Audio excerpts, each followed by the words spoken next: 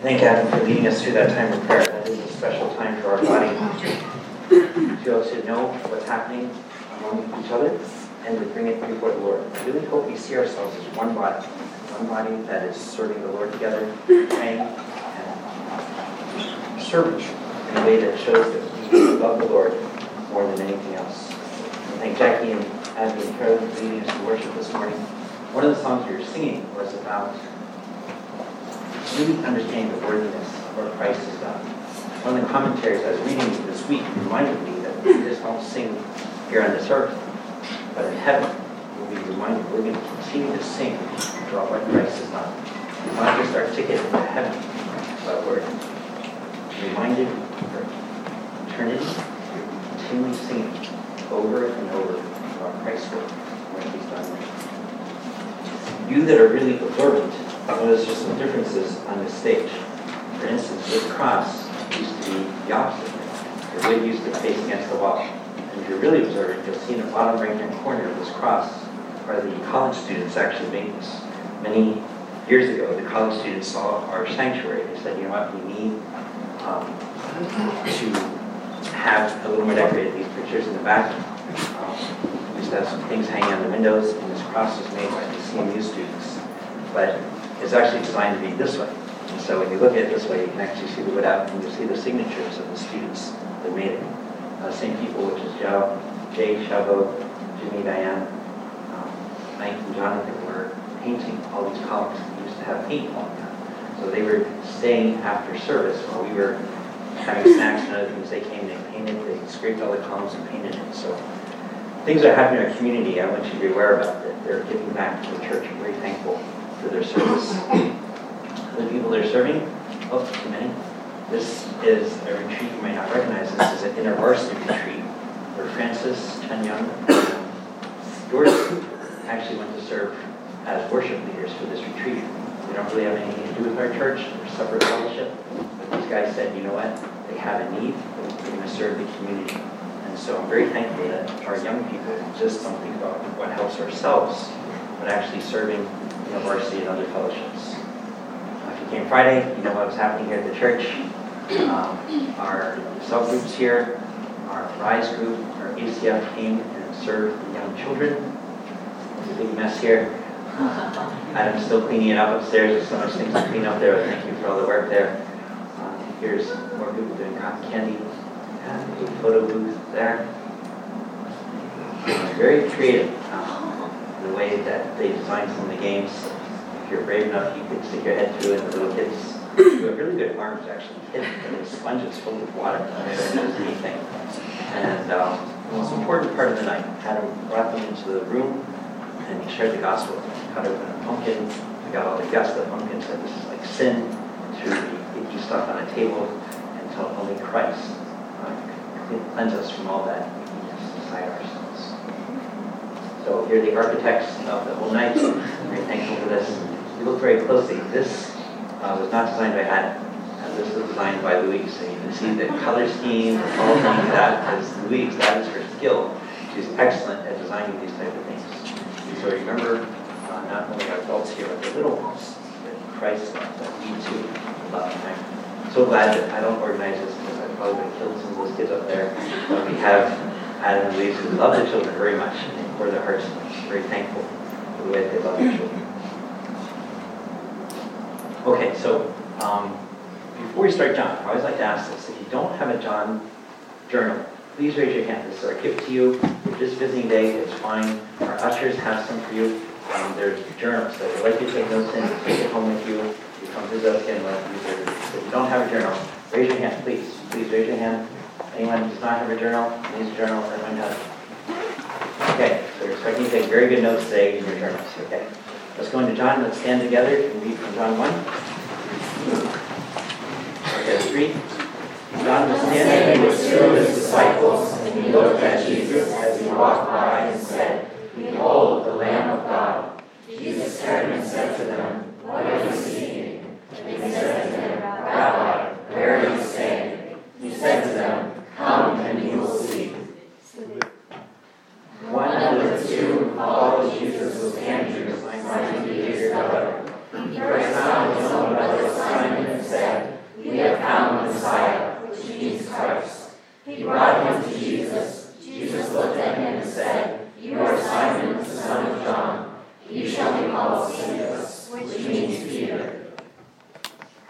Philip found Nathanael and said to him, "We have found him whom Moses in the law and also taught his throat, Jesus of Nazareth, the son of Joseph." Nathanael said to him, "Can anything good come out of Nazareth?" Philip said to him, "Come and see." Thank you, Father, for meeting us here this morning. We're here in your presence to remember what Christ has done. We sang about it already. His work done, completed. We can never really truly fathom the love that he has for us, the sacrifice given. And remember that this morning, and may it change our lives. I pray these things in your name. Amen. You may be seated. I'd like to bring you through a little bit of the history we're at. Usually I summarize the chapters of history. I can kind of do a little bigger overview. The first thing we know that starts Christ's ministry is his baptism. And last week we covered very interesting how this is one of the few places in Scripture we see the Father, "This is my Son, in whom well pleased." We see the Son being baptized. We see the Holy Spirit descending and being like Christ. So it's one of those places like the beginning of our Bibles in Genesis, where we see God speaking, Logos, creation, and through Christ speaking in the world. And then the Spirit hovering over the waters, over the new formless water. God the Father being architect. In a few places we actually see the Trinity. And here's the beginning of Christ's ministry. We also see the Trinity beginning Christ's ministry. And then almost immediately after that, if you know Christ's life, he's taken into the desert for 40 days. He is without food, water, and he actually teaches us how to handle loneliness, how to handle hunger, how to handle the world's temptations, being attacked by Satan. He gives us an example of how to live during those difficult times. Today, what you just read is this idea of John the Baptist. And he had his disciples, and two of them, Andrew, I'm not sure the other disciple, came around and said, "Hey, behold the Lamb of God." And then these two disciples begin to follow Christ. Andrew gets his brother Simon, and comes and follows Christ. And toward the end of the passage, I hope we get a chance to get to it, is Philip finds Nathanael. Nathanael's probably the following another Gospels. Nathanael said, "Hey, can anything good come out of Nazareth?" We're going to study when you run into Christ, when you have Christ's presence in your life, you will find it's a life-changing event. A life-changing event for Andrew, a life-changing event for Peter, a life-changing event for Philip, bless you, a life-changing event for Nathanael. And then next week, you guys are so happy, we're going to be out of chapter 1, and we're actually going into the water triangle line. We're going to start chapter 2. So this is your last chance to take notes on chapter 1, and then we're going to chapter 2. So that's kind of where we are. But today, in today's message, we're going to talk about this, a life-changing experience when encountering Christ. Whenever you encounter Christ, when any person in New Testament encounters Christ, their life is changed forever. So we're going to study that today. We're going to study how that affects each one of us. So if you can join us later today for our White Harvest, which we'll discuss today's sermon, I want you to start thinking, what has changed your life? What event in your life has happened that you're never the same again? What would you change? So I started thinking in my life what that change would be. A life-changing experience in my life that forever altered who I am. And you guys can start thinking, what happened in the Word's life that could change them, that made him who he is today? And it happened in second grade. In second grade, my parents told me, "I'm going to take you out for your birthday to buy you a present." I was like, "Oh, this is great."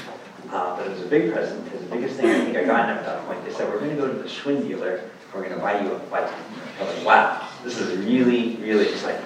I'd never really been to the Schwinn dealer before. There's all these bikes on the floor, and I knew the one I wanted. It's a Schwinn Stingray with a banana seat. I mean, this was the bike to have. Everyone else in the neighborhood that had a bike, this was the bike to have. And I said, "That's it. I see it. That's the one I want." And so the salesman came and said, "Sure, glad to get you this bike, but we don't have that particular model available right now. The one that we can get you today is a little different bike with a single seat. like the kind that you guys ride every day, the single seat. But that was not the cool seat. I did not want that seat. I said, but I want the one with the banana seat. And the guy said, well, you're going to have to wait till next Saturday to get that bike. I was like, I have to wait a whole week for the bike of my dreams, the thing I've been dreaming about, the bike that every other kid had that I didn't have. And so it was a life-defining moment. And I said, I'm going to wait. I will wait for the bike that I want. So I waited a week, which felt like a year. And finally, the bike came next week. I learned about delayed gratification. Something early on in my life that if I wait and I delay what I want right now, I could have had the bike right then and there, but it wasn't the one I wanted. And God taught me a very life-changing experience at that point that waiting is good. Delayed gratification is good. But secondly, as I began riding my new bike around my driveway, circle, our driveway is about as big as this stage here. It's going around circle. One of my neighbors who lived up on the hill saw me and said, hey, Gordon, I can show you where to ride the bike outside your driveway. I didn't know I could go anywhere else besides my driveway. My mom told me I was forbidden to ride on the road right in front of my house, which is a pretty busy street.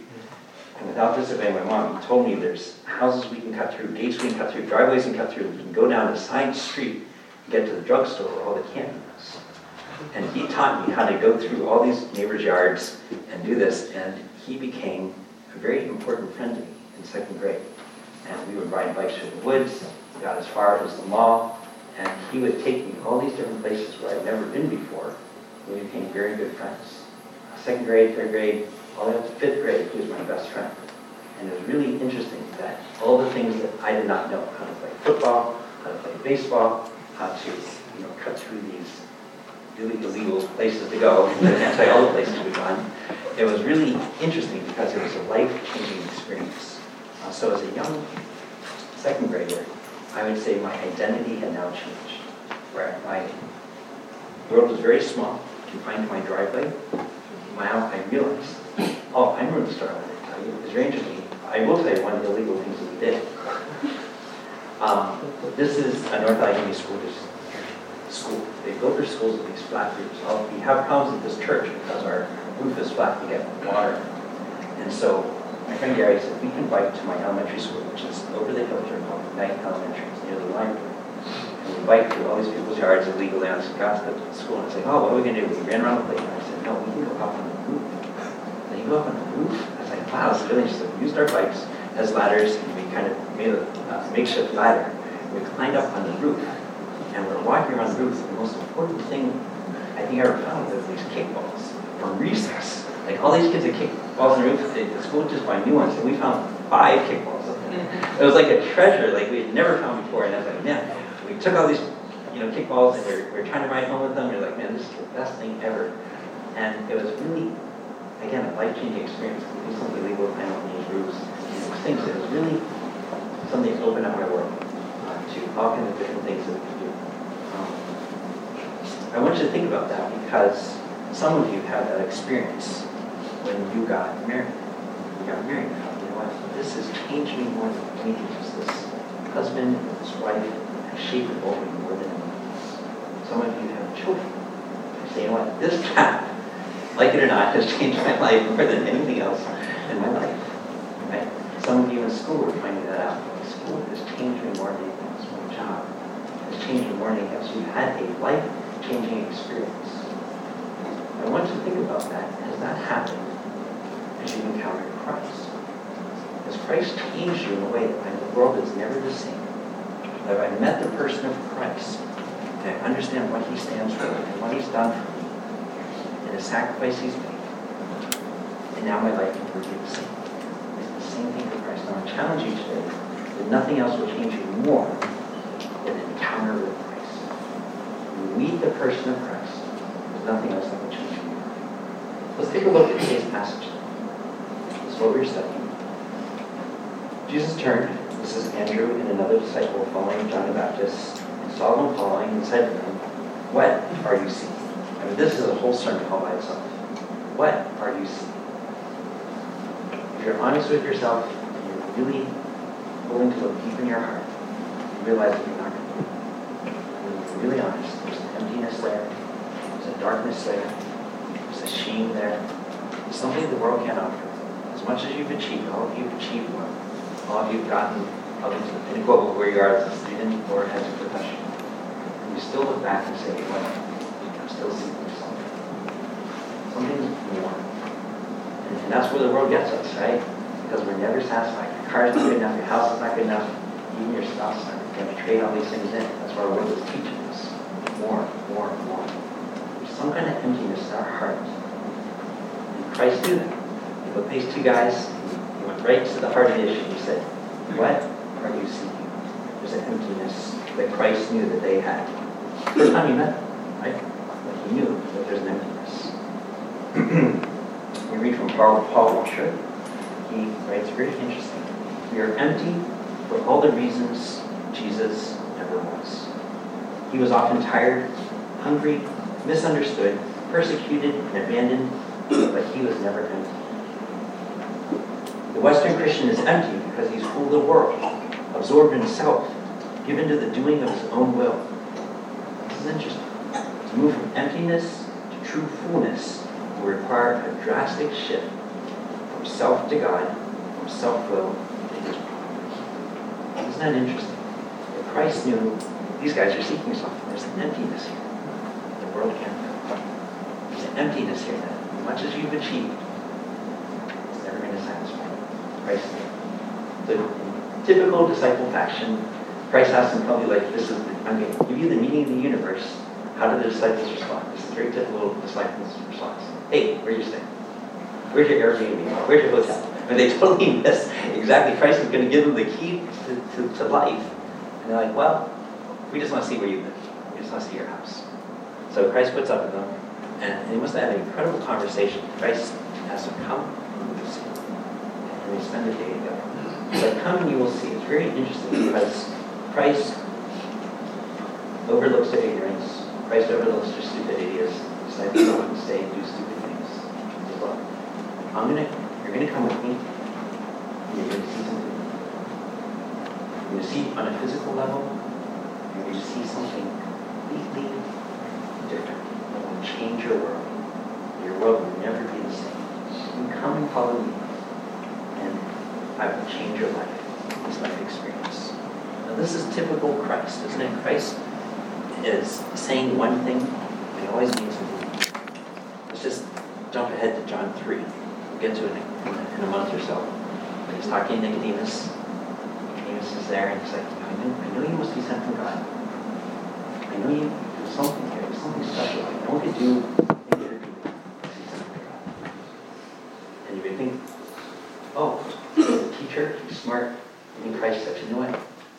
You need more theology. You need more degrees. You need more knowledge. That's what the world would say. Let me give you another degree. Let me give you another PhD, master's. But instead, Christ brings into a new level says you must be born again. The study is painful. From the first one who gave you physical birth, you have to be that same person to get spiritual birth. He uses a very interesting word. He's bringing you in deeper into something that he didn't have. A much deeper meaning. Where Nicodemus is thinking, you can teach me some deeper truths. Christ says, you have to be born again. And you can only get that birth from me. You can't go anywhere else. When you encounter Christ, he brings you into his presence. There's no self-help programs, there's no self-esteem programs. There's nothing else but Christ himself. That you come to me, be born again. Same thing at the woman at the well. The woman at the well, she was destitute. I can't remember if she was on her fifth or fourth or fifth husband, possibly, lover, living with someone else. Christ says, you know what? You need a better self-esteem. You got to keep sleeping. You got to stop sleeping around. It doesn't say that. It doesn't say anything about their self-esteem. It says, you know what you need? You need living water. You need something that no one else can do. You need me. I'm going to draw you into my presence. So when you meet Christ, not giving you self-help programs, trying to make you better, he's actually saying, you know what? You need one thing, and you need me. Come, and you will see. So even in this passage, Christ is doing something very interesting. I'm going to drop you to the last verse of the chapter. And we'll get a chance to read it with you together. Take a look at verse 51. Let's look together. You guys look in your journals, you'll see it. And he said to him, truly, truly, I say to you, will see heaven open and the angels of God ascending and descending on the Son of Man. So initially he says, come and you will see. You're going to see. You're going to see what I'm saying, but I'm going to teach you something much deeper. And just a few verses later, in the chapter, what does he say? You will see heaven open. Wow. We already saw the Trinity. We already saw God say, this is my Son in whom I'm well pleased. We saw the Holy Spirit come down. We saw Christ there. I'm going to show you something even better. You're going to see heaven open, the angels of God ascending and descending on the Son of Man. You're going to see the only way to get to heaven. You're going to see the only bridge that will allow us as sinners with this emptiness to achieve fulfillment. This is the only way that you're going to be complete. This is the only way to do it. And Christ says this is it. You're going to see it. And of course the disciples didn't know what he was talking about, but everyone in Israel would know something. What does this remind you of? Sending, you guys remember where? Jacob. Jacob's ladder, right? And so Christ says, you're going to see angels ascending and descending. I'm not reminding them of Genesis 28. Remember Jacob, what you guys called your father, one of your patriarchs? And he was passing through Bethel. He had put this rock under his head and he slept there. He had this dream of these angels coming up. I had this great dream. I didn't know God was here. Let's name this place Bethel. It was originally called Luz. We're going to call it Bethel now. And all the way back in Genesis 28, Christ is saying, you know what? I'm foreshadowing. I'm going to open your eyes. I'm going to teach you something different. You guys have been studying Genesis 28 for your whole lives, ever since you're little kids. But I'm going to tell you something deeper. I'm going to show you something deeper. All that stuff we were studying in the Old Testament, in the Pentateuch, is about me. It's about Christ. I'm bringing you into my presence. I'm teaching you, you have to come to Christ. And Christ is opening up your eyes for a really different life. Come and see. Look, you've been learning about me your whole life. Christ is drawing them into his presence and bringing them. Now this is me. I didn't get this on any commentary, so if I'm wrong, you guys correct me. But this is the map. Earlier I quoted John the Baptizing right across Bethany, across the Jordan. Probably the same place where Joshua crossed over the Jordan with the Israelites. The place where Christ is baptized. The same place where the Israelites crossed into the Promised Land. Now this place here, Bethany, where this happened, this ascending and descending of the Son of Man, is probably very close to where John is. This is the next day after, not after his baptism, but after John said, behold the Lamb of God. Most likely they're right in this region. So the very area where Jacob had this dream was very close, if not the place, where Christ said, you're going to see the heavens open and the angels ascending and descending on the Son of Man. Isn't it interesting that God didn't forget? Jacob, the very place where I'm giving you this vision, someday the fulfillment of your vision is going to come in the person of Christ. He's going to do it in the same place where I'm giving you this vision. Very interesting, right? You guys are understanding Scripture now in a deeper way than maybe you ever intended, than we thought before. Okay, so let's go on in our passage where you guys read this morning. So we covered this part. You come and you will see. What's he saying next? Then he found his brother Simon and said to him. So this is Andrew going back and finding his brother Simon. Don't overlook something that is so interesting about this verse. He found his own brother Simon and said to him. He goes back, and this is what we call household salvation, where one person comes to Christ. And I hope you see this in your own household. You come to Christ, you come home, and you get your hookup, you get your sister, you get your brother, you get your mom or your dad, and they come, and the family comes to Christ. The family comes to Christ. Oftentimes we see the tribe come to Christ. Often see the city come to Christ. God works through household salvation. When we are faithful and careful to bring Christ back home, oftentimes it changes our family, changes the whole dynamic of the whole village. And so he gets Andrew gets his brother Simon. What's he say? We have found the Messiah, which means Christ. So it's very important as we go back home, as we go and share with the people that we love. What kind of testimony are you bringing back home? If you went back home right now and told your family something, is your character trustworthy? Is your character like, man, I see how this person's life has changed, and I like to follow that person to Christ. Or to say, you know what? I know my son. I know my sister. I wouldn't believe a word she says. I wouldn't trust anything that he's done. That your character is so muddy at home, they wouldn't believe. Or is it just the opposite? You're a man or a woman of character, and you tell your mom and dad, you tell your brothers, I found the most important thing that changed my life.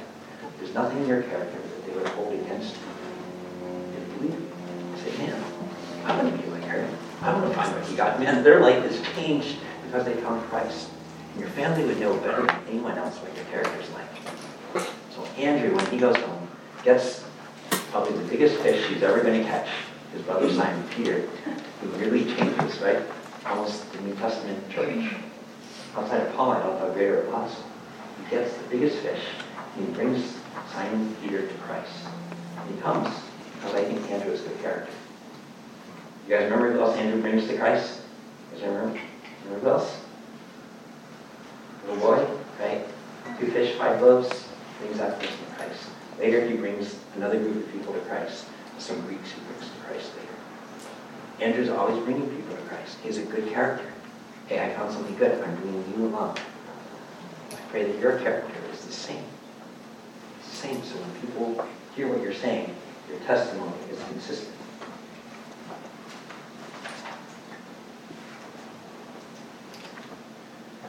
Okay, so this is a few weeks ago.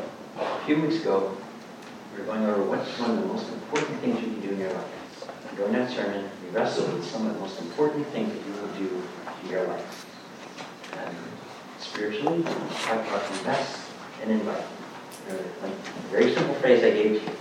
Simple thing you do. Come to church with me. Come to church with me. It's a very simple thing. Having a hard time in your work, you're someone very lonely and depressed, you have someone that looking for guidance, come with me to my cell group. Come with me to my fellowship. Come with me to my church. Bringing them into the presence of Christ. And I said, to make it easier, you can change your life by saying, you know what? I'm going to come on a journey with you. Sit with you and get through this together. I will come on this journey with you. I'm going to push you one step more if you're listening to today's sermon. What you're going to say next is, let's find Christ together. So you're bringing someone into God's presence. You're going to walk the journey with them.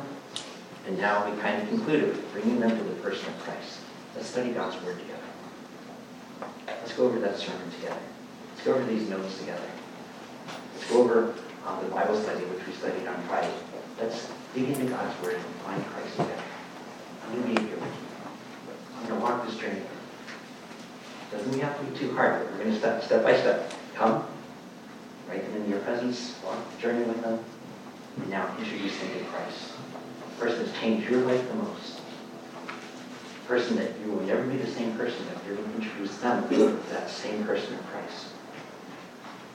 As you have found that in your life, you will share that with the person.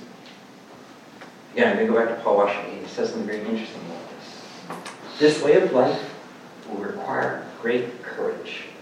You must be willing to stand and tell men and women that they are fundamentally and radically wrong in their search for significance, self-esteem, and self-realization.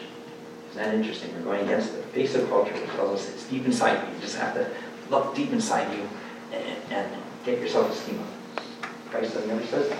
It's not about our self-esteem. It's not about our self-actualization. Bless you. You must defy all attempts at getting the most out of Jesus, finding a purpose in purpose, or attaining the best life now. You must not adopt the world's view and then tweak it to make it Christian. You must draw a line in the sand and stand firm in the radical teaching of Christ and His gospel. You must preach the truth and be examples of the truth we preach. And here's Philippians 3. We must count all things as loss in view of the surpassing value of the knowing Jesus Christ our Lord, and count them as rubbish, that we may gain Christ, who we found in Him. Isn't that interesting? We're all searching for that self-esteem and that job or that mate or that degree to fulfill our heart. And Christ saying, you know what? It's all rubbish, that we may gain Christ, to be found in Him. We truly understand what Christ is offering us, this living water, this being born again, presence of who he is, everything else pales in comparison. Nothing else compares. And that's what he's saying. Come and see. Are you going to see? Has your life been changed? Are you like Andrew, that there's something valuable in your life? When people see it, like, yeah, I want that. Or are we chasing the things that are fundamentally wrong? Search for significant self-esteem and self-realization. Completely going against today's culture. Christ's gospel always goes against the culture. And let me assure you, if we absorb the culture, and we try to market ourselves like the culture, we have nothing special. We're just like everyone else. If we stand firm on the gospel, say it's Christ and Christ alone that changes our life, we will offer something so different than the culture, it will have to come to us at once. It's not offered anywhere else. We're radical and we're different. We're not completely correct, unfortunately. We don't make friends this way. We become disciples of Christ this way. Saying you have to come to Christ. There's no other way. I wish there were. I wish there were other ways, but there's not. You have to come to Christ.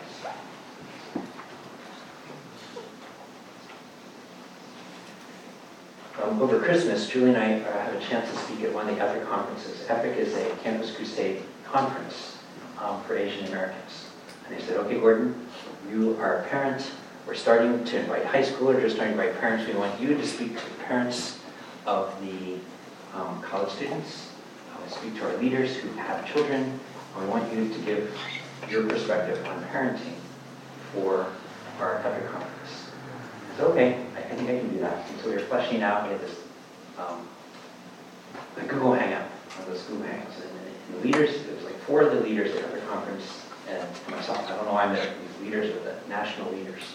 And we're fleshing out, okay, Gordon, what are you going to talk about? How are you going to talk about? We're going through my presentation and going through it. And finally, I get to the point where I said, you know what?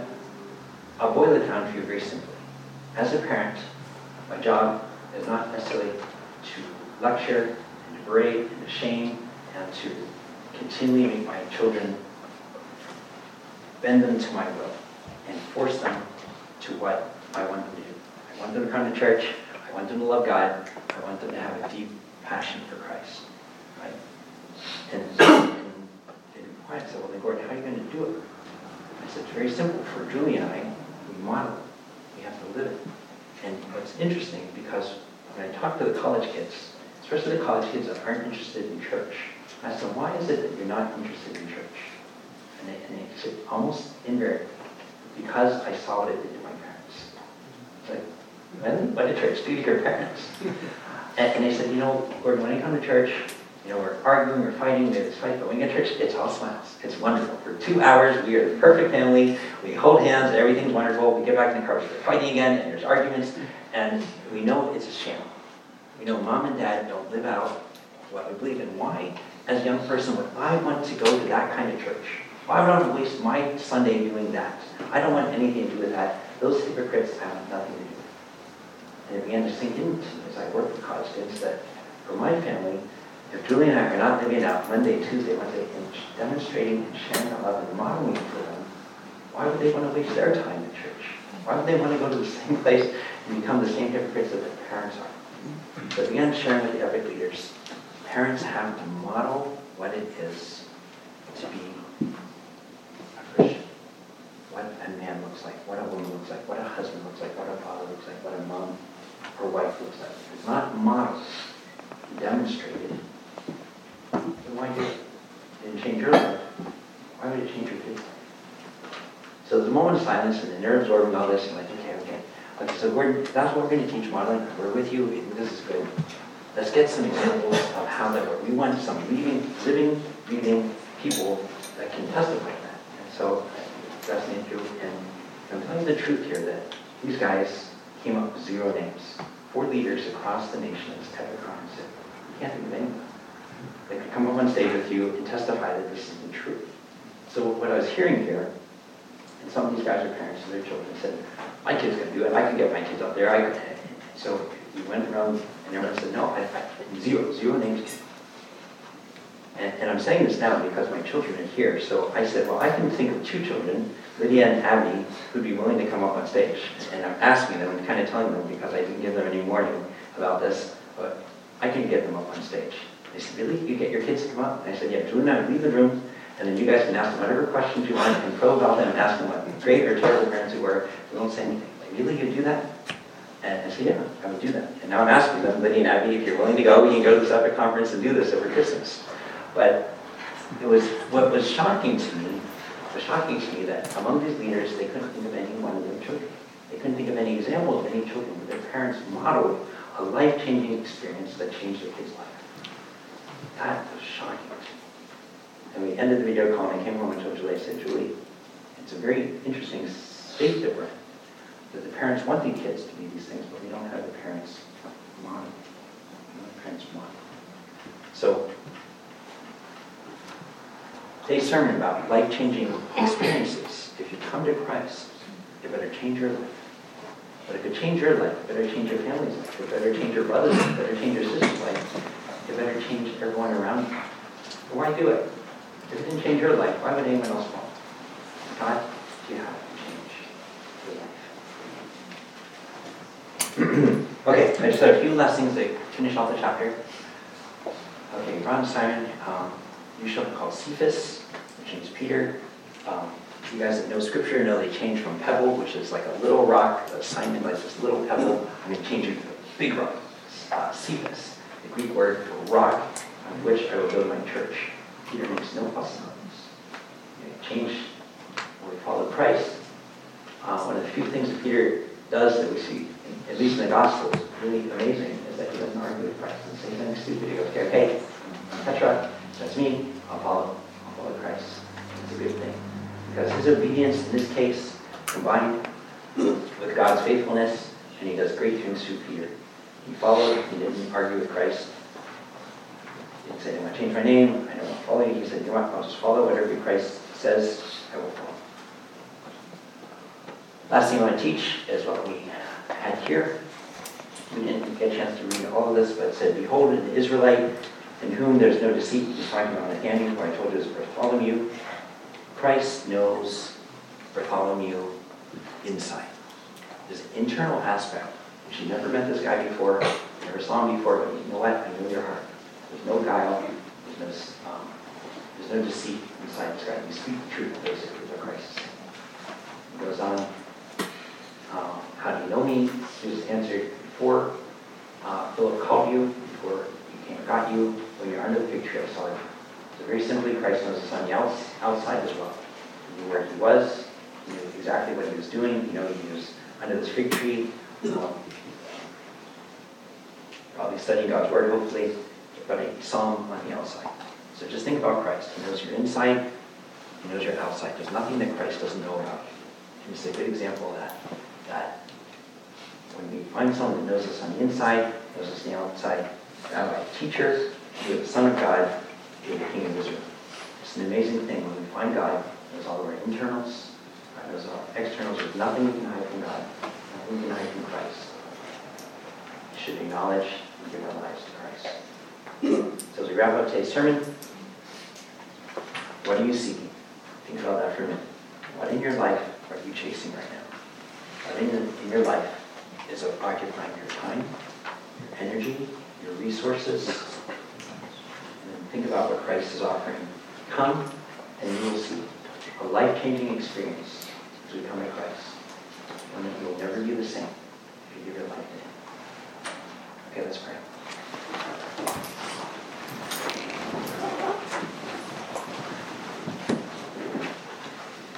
Father, we heard wise words this morning from this quote from Paul Washer, idea that we preach truth. We have to be examples of the truth we preach. We must count all things as loss in view of the surpassing knowledge of knowing Jesus Christ as Lord. And we have the same view as Paul when he counted all things rubbish in the light of Christ.